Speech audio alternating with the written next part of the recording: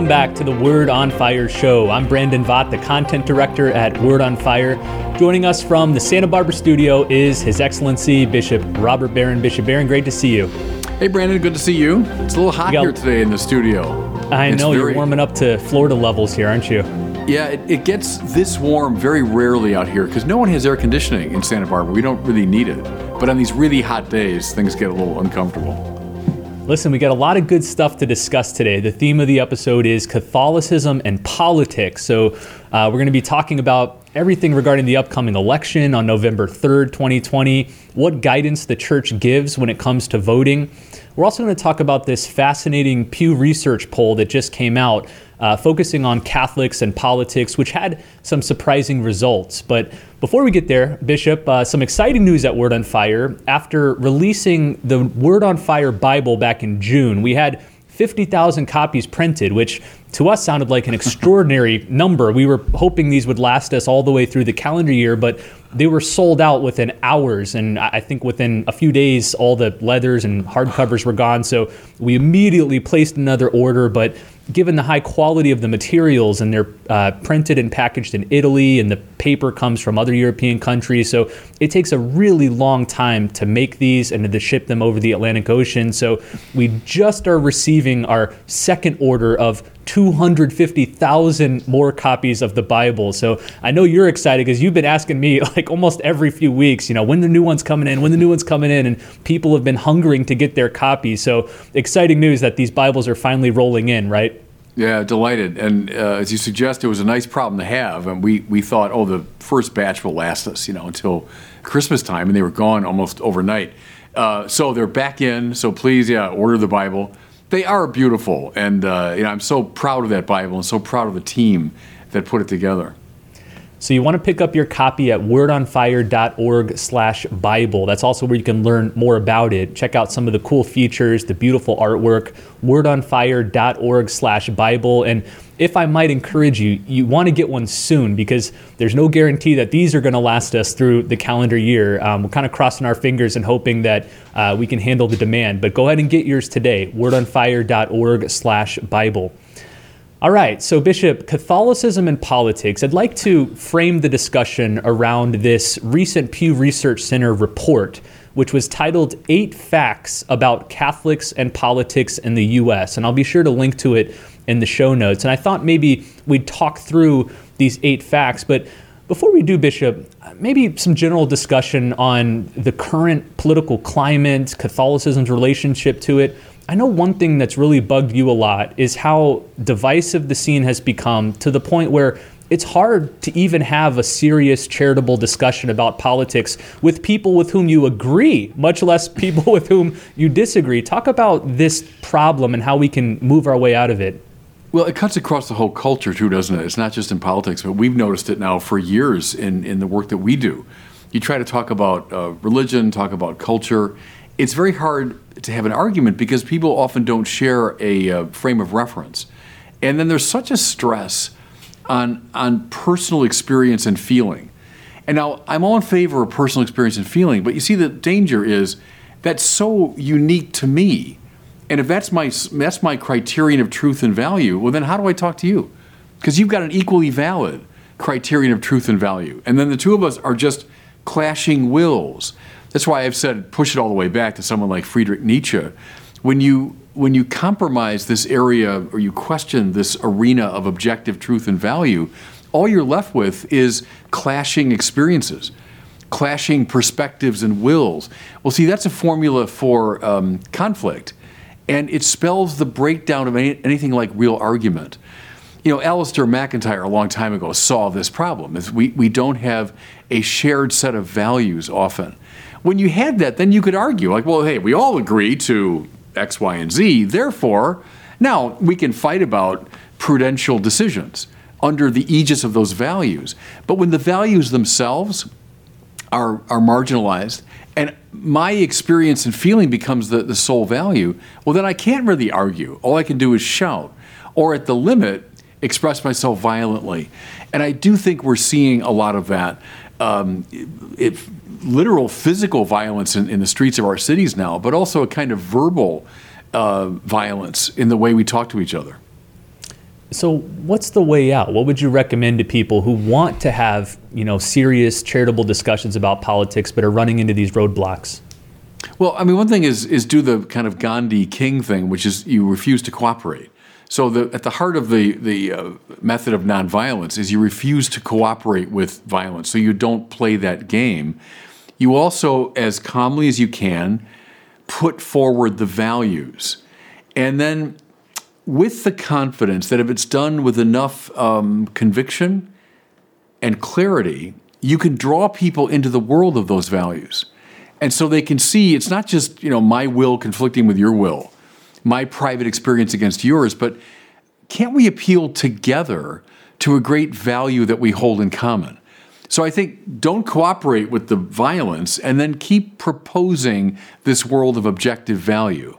I'm using Dietrich von Hildebrand's language there.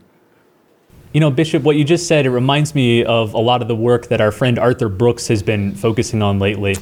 Yeah, quite right. The whole culture of contempt that he talks about, that it goes beyond just disagreeing with someone's political point of view, but it's grown into something like contempt for you as a person.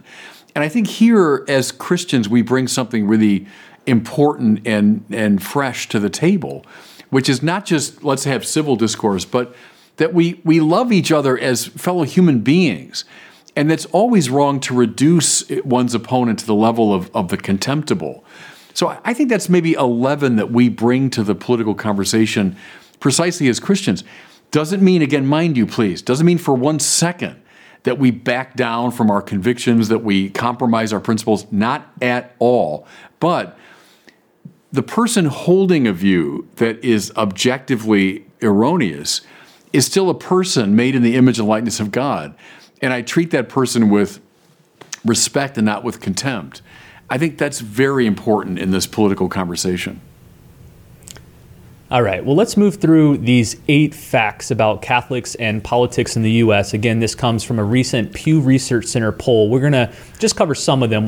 We'll jump ahead and skip a few here and there. But number 1, U.S. Catholics are split down the middle politically. The Pew Research Center found that around half of registered voters, 48%, describe themselves as Republicans or say they lean toward the Republican Party, and 47% identify with the Democratic Party. What do you make of this? Some Catholics sometimes, I think, paint the picture that all Catholics should vote this way and this way only. So in their mind, all Catholics should be 100%. There's one block of Catholic voting.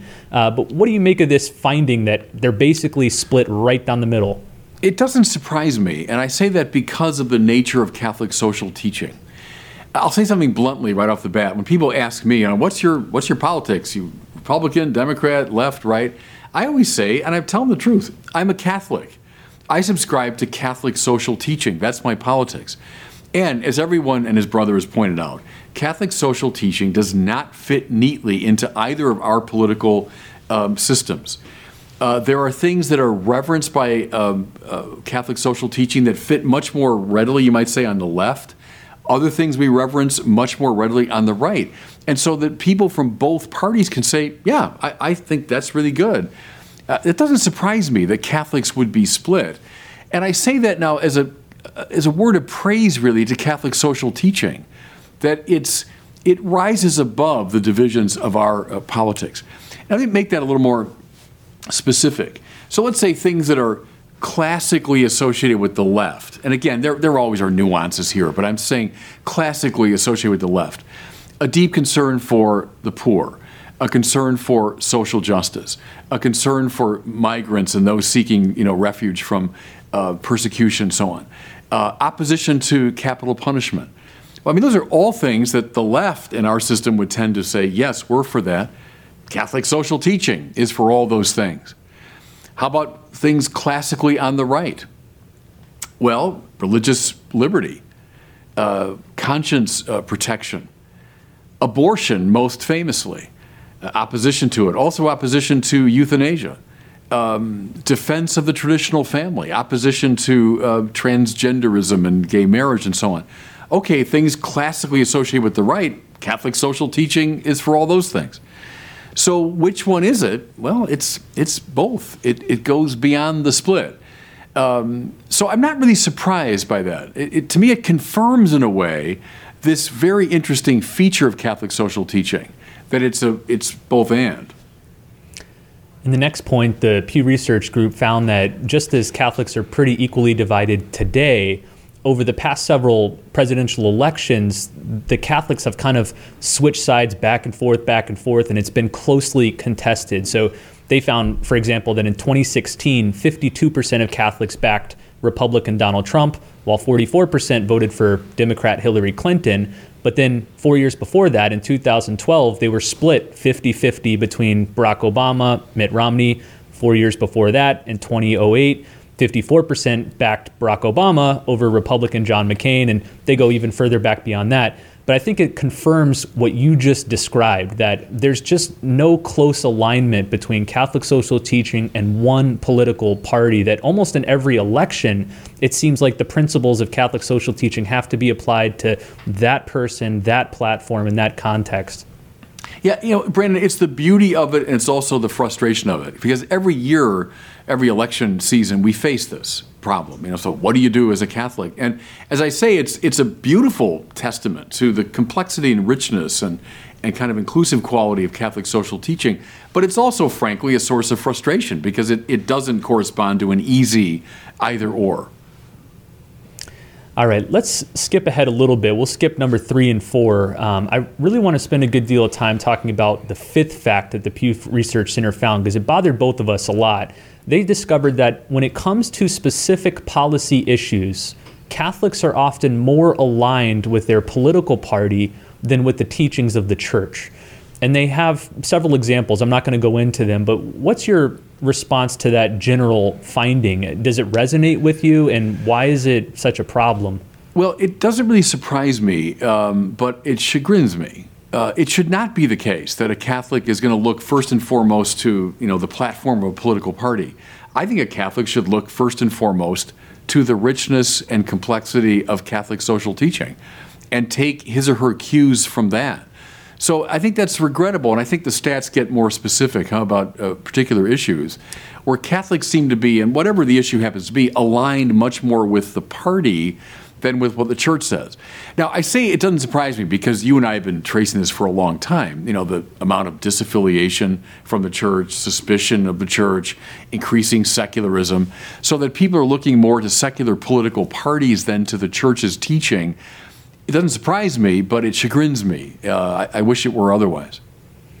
One distinction that you and other bishops have often made is voting for a particular candidate because of their views on issues X, Y, or Z, or despite issues X, Y, or Z. I think he's the best candidate despite these problematic positions. Yeah. And oftentimes when it comes to Democrats, abortion is the litmus test. Well, Catholics will say, well, I'm voting for a Democrat candidate despite their position on abortion. Most of them are pro-choice. But what the Pew Research Center found, this was another alarming stat in this 5th fact, was that 77% of Democratic and Democratic-leaning Catholic adults said that they think abortion should be legal in all or most cases. And so for me, it was kind of a mask-slipping moment where it seems like a lot of Catholics are voting for abortion-supporting politicians because of that position and not in spite of it. Talk about this nuanced distinction. It's an important one, and you laid it out very accurately, Brandon. Is it possible in prudence to say, yeah, I'm going to support a candidate who takes a stance that's really opposed to Catholic teaching, but I'm doing it not because I think that's great, but despite it, and because I think there are balancing issues that he's also for that are really good, or there are things on the other side that I object to so strenuously, etc. And you make it, within that legitimately prudential realm, a judgment. But what you can't say, seems to me, and be consistently Catholic, is what the polls seem to suggest, namely, I'm voting for this candidate because he takes a position, let's say a pro-choice position. No, you can't do that consistently. It's always a kind of lesser two evil situation. It's a well, yes, despite, never yes, because. And again, that's an example of taking the cues more from the political party, more from the secular discussion than from the church. So that's an important distinction. If you're going to do something or you vote for a candidate who stands for something really opposed to the church's teaching, and that cuts both left and right. I'm not just picking on the left side here. You can't do that consistently, it seems to me. It has to be a prudential judgment despite, not because of. All right, let's keep chugging through these facts from the Pew Research report. Number 7 says that they found Catholics view religious organizations as forces for good in society. However, a clear majority say that churches and other religious organizations should keep out of politics. They found 62% say that U.S. churches and other houses of worship should keep out of politics, and 3/4 of U.S. Catholics say churches should not endorse candidates seeking elected office. What's your take on that? Well, I agree with that last part, of course. The bishops have been saying that for a long time. It's never appropriate for a priest or a bishop to get up during election season and say, Catholics must vote for this candidate, or it's sinful to vote for that candidate. That would be inappropriate. Now, the other side, though, is too strong. See, part of the problem, Brandon, is the question often on these polls is so vaguely worded, Because if you say, well, religion's got nothing to do with politics, that's just silly, because religion is a way of talking about the world, about God, about objective moral value. Well, of course that informs your political judgments. We're not talking about, let's formulate a law to compel people to go to Sunday Mass. We're not talking about that. That would indeed be an overstepping of one's religious prerogatives. But that your religious views on ethical matters, on objective moral value, on the nature of society, don't affect your political point of view? Of course not. Of course they do. And of course religious people bring that to the table when they consider candidates for office. So the problem is, what do you mean precisely when you say, well, religion should have nothing to do with politics? We don't impose our liturgical practice, there's an example, nor do we get up in the pulpit and say, well, you must vote for, X, Y, or Z. But religion informing one's political judgments, absolutely. So I have no quarrel whatsoever with a bishop or a priest talking about those great principles. So go to a statement like the bishop's statement on faithful citizenship, on forming conscience for faithful citizenship, that goes through the whole range of issues that are of interest to the political situation today. Fine, talk about all of those. Whether it's abortion, whether it's protection for the environment, whether it's care for the poor, whether it's euthanasia, whether it's the traditional marriage, the church has a view on all those things. Talk about them, defend them, speak out of the Catholic tradition. But then we've got to leave the particular judgment, it seems to me, up to the individual. I'm not there, as Pope Francis said, not to supplant someone's conscience, but to inform someone's conscience. So the church has an obligation, of course, to inform people's consciences in the political order. So go through the range of issues, look at that statement on faithful citizenship, and you'll find this wonderful, rich complexity of Catholic social teaching, which is neither left nor right. That, it seems to me, is perfectly not only valid, that's called for. I'll make sure to link to that document in the show notes. Again, it's called Forming Consciences for Faithful Citizenship, and it's released by the U.S. Conference of Catholic Bishops. And I think, Bishop, correct me if I'm wrong, you guys update it every 4 years or something like that before the election. What we did, it's a good document. If there's a negative side to it, it's lengthy and it's complex. But that's a beautiful dimension of it because it really gives you a thorough treatment. Our fear, though, is that most Catholic voters wouldn't take the time to plow through all the details. So we did a new letter that kind of summarizes and encourages people to vote. Then we also did a series of videos that look at the various aspects of the letter in a much more user-friendly form. Not every detail of the argument. If you want that, look at the document. But the videos, I think, are useful for saying, okay, on issues of life, issues of conscience, issues of religious liberty, et cetera, we provide a summary. So I'd encourage people to look at those videos. And if you're really into the details, look at the document. And just to be clear, so you bishops are not telling people how to vote, who to vote for. You're laying out principles of Catholic social teaching that Catholics then need to form their consciences to apply in the voting booth. Is that right? Yeah, and we've been talking about a number of them, but we don't descend into the particular matter of, well, therefore you must vote this way. I think that would be inappropriate. How about let's close with this. What are some other ways that listeners to this episode can form and shape their conscience? We're about a month away here from the general election. They agree with you that we need to think with the church and vote with these Catholic principles in mind. Other than reading Forming Consciences for Faithful Citizenship, maybe watching those videos, what else can we do to form our consciences in line with the church? Well, I would talk among yourselves. It's good to have conversations. So let's say you get like-minded, not even like-minded, get Catholics in the same room and, that would share the basic principles, and let's talk through the issues. Because another important distinction, Brandon, we've made it implicitly, but between principle and prudence. So principle, the great moral values involved. For example, that the unborn are to be protected. Absolutely. That's one of the great principles, that we never directly attack the life of an innocent. That's an absolute moral principle. There's no debating that. That the poor should be cared for. Of course, that's a great principle. We have a preferential option for the poor. It's essential to Catholic teaching. But in that second case, is there a distinction between the principle, care for the poor, and the prudential judgment? Well, how best to do that? So let's say you've got a Democrat and a Republican.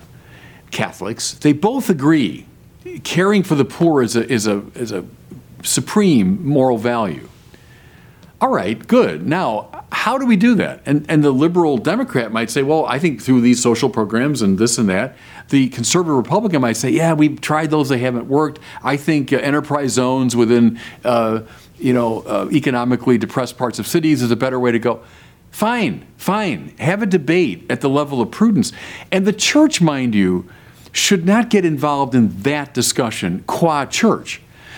Now, might I, for example, Robert Barron, have an opinion about that?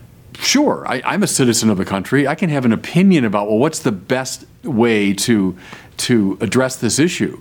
But the church, so now as Bishop Barron, my job is not to say, oh yeah, and by the way, that piece of legislation here, that should be favored, or no, don't go that route. No, that's descending too much into the realm of prudential judgment, where it's the laity. That's where the laity, I think, have a real primacy. Well, if you want a little more, I'll whet the appetite of our listeners and let you guys know that early next year in 2021, so it'll be after the election, it'll be a little too late for this election, but at Word on Fire, we're planning to release a Catholic social teaching collection volume for our Word on Fire Classic series, which contains some of the most important seminal documents from the church, all the way back to Leo XIII, to various popes and councils, and even statements and quotes from social-minded saints. So look forward to that. But in the meantime, I encourage you to check out this Pew Report, read the bishop's document on forming consciences for faithful citizenship. And again, I'll link to both of those in the show notes below.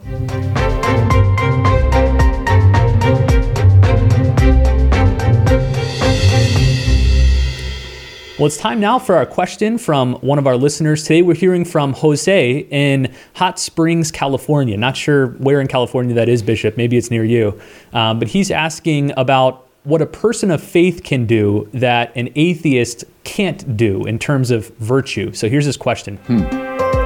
Hi, Bishop Barron. My name is Jose, and I am from Desert Hot Springs, California. And my question for you is, what can a person of faith do that an atheist can't do in terms of virtue? Yeah, it's a good question. And I think I sense what's behind your question is something that debate quite a bit, is can an atheist be a morally upright person? And, I think some might give the impression, well, no, you can't. If you're an atheist, you're definitely a wicked person.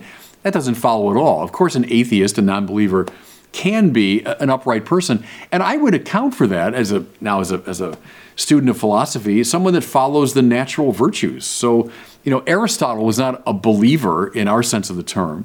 He was a scientist and a rationalist, and yet, he articulates some of the most basic moral principles that we followed in the West. So, sure, an atheist can be a person of virtue. What an atheist can't do, it seems to me, is finally justify the objectivity of moral values. Now, that's a whole other debate, but it becomes clear, I think, just after a little bit of reflection, that on atheist grounds, it's impossible finally to say, yes, these are objectively valuable in the moral arena, and not just a matter of subjective inclination or subjective conviction. So there's that. There's the justification question. But also I'd say this.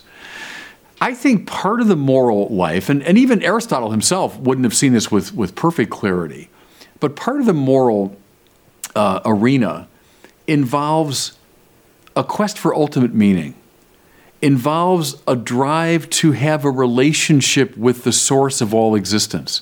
In other words, something like religion belongs to that set of objective moral values. You could say, therefore, that an atheist, for obvious reasons, couldn't cultivate that part of his moral life, and a believer obviously can.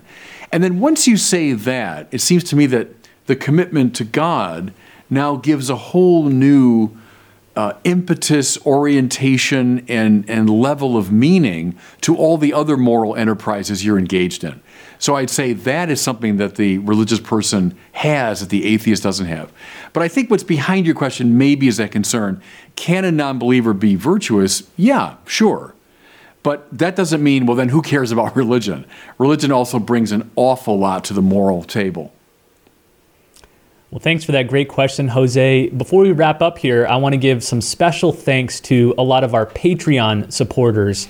We haven't done this in a long time, so we're a little behind. Forgive us. But I'd like to give a special shout out to Peter Davids, Patricia Hanford in Virginia, Linda Gardner, also in Virginia, Ken Reeb Jr. in North Carolina, and Manette Storley in Illinois. Thank you so much for supporting this show. If you've noticed over the past several months, we've really upgraded the production value of this show with new lights, new cameras, new microphones, and everything. And all that's because of you, because of the supporters of our patrons. If you'd like to join them in supporting this show, visit wordonfireshow.com/patron. Sign up and we'll send you all sorts of free stuff too as a thank you.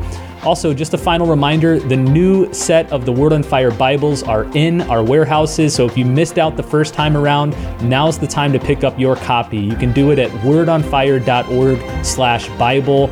But again, if they sell as fast as they did the first time, they're probably not going to last a while. So get yours as soon as you can at wordonfire.org/Bible.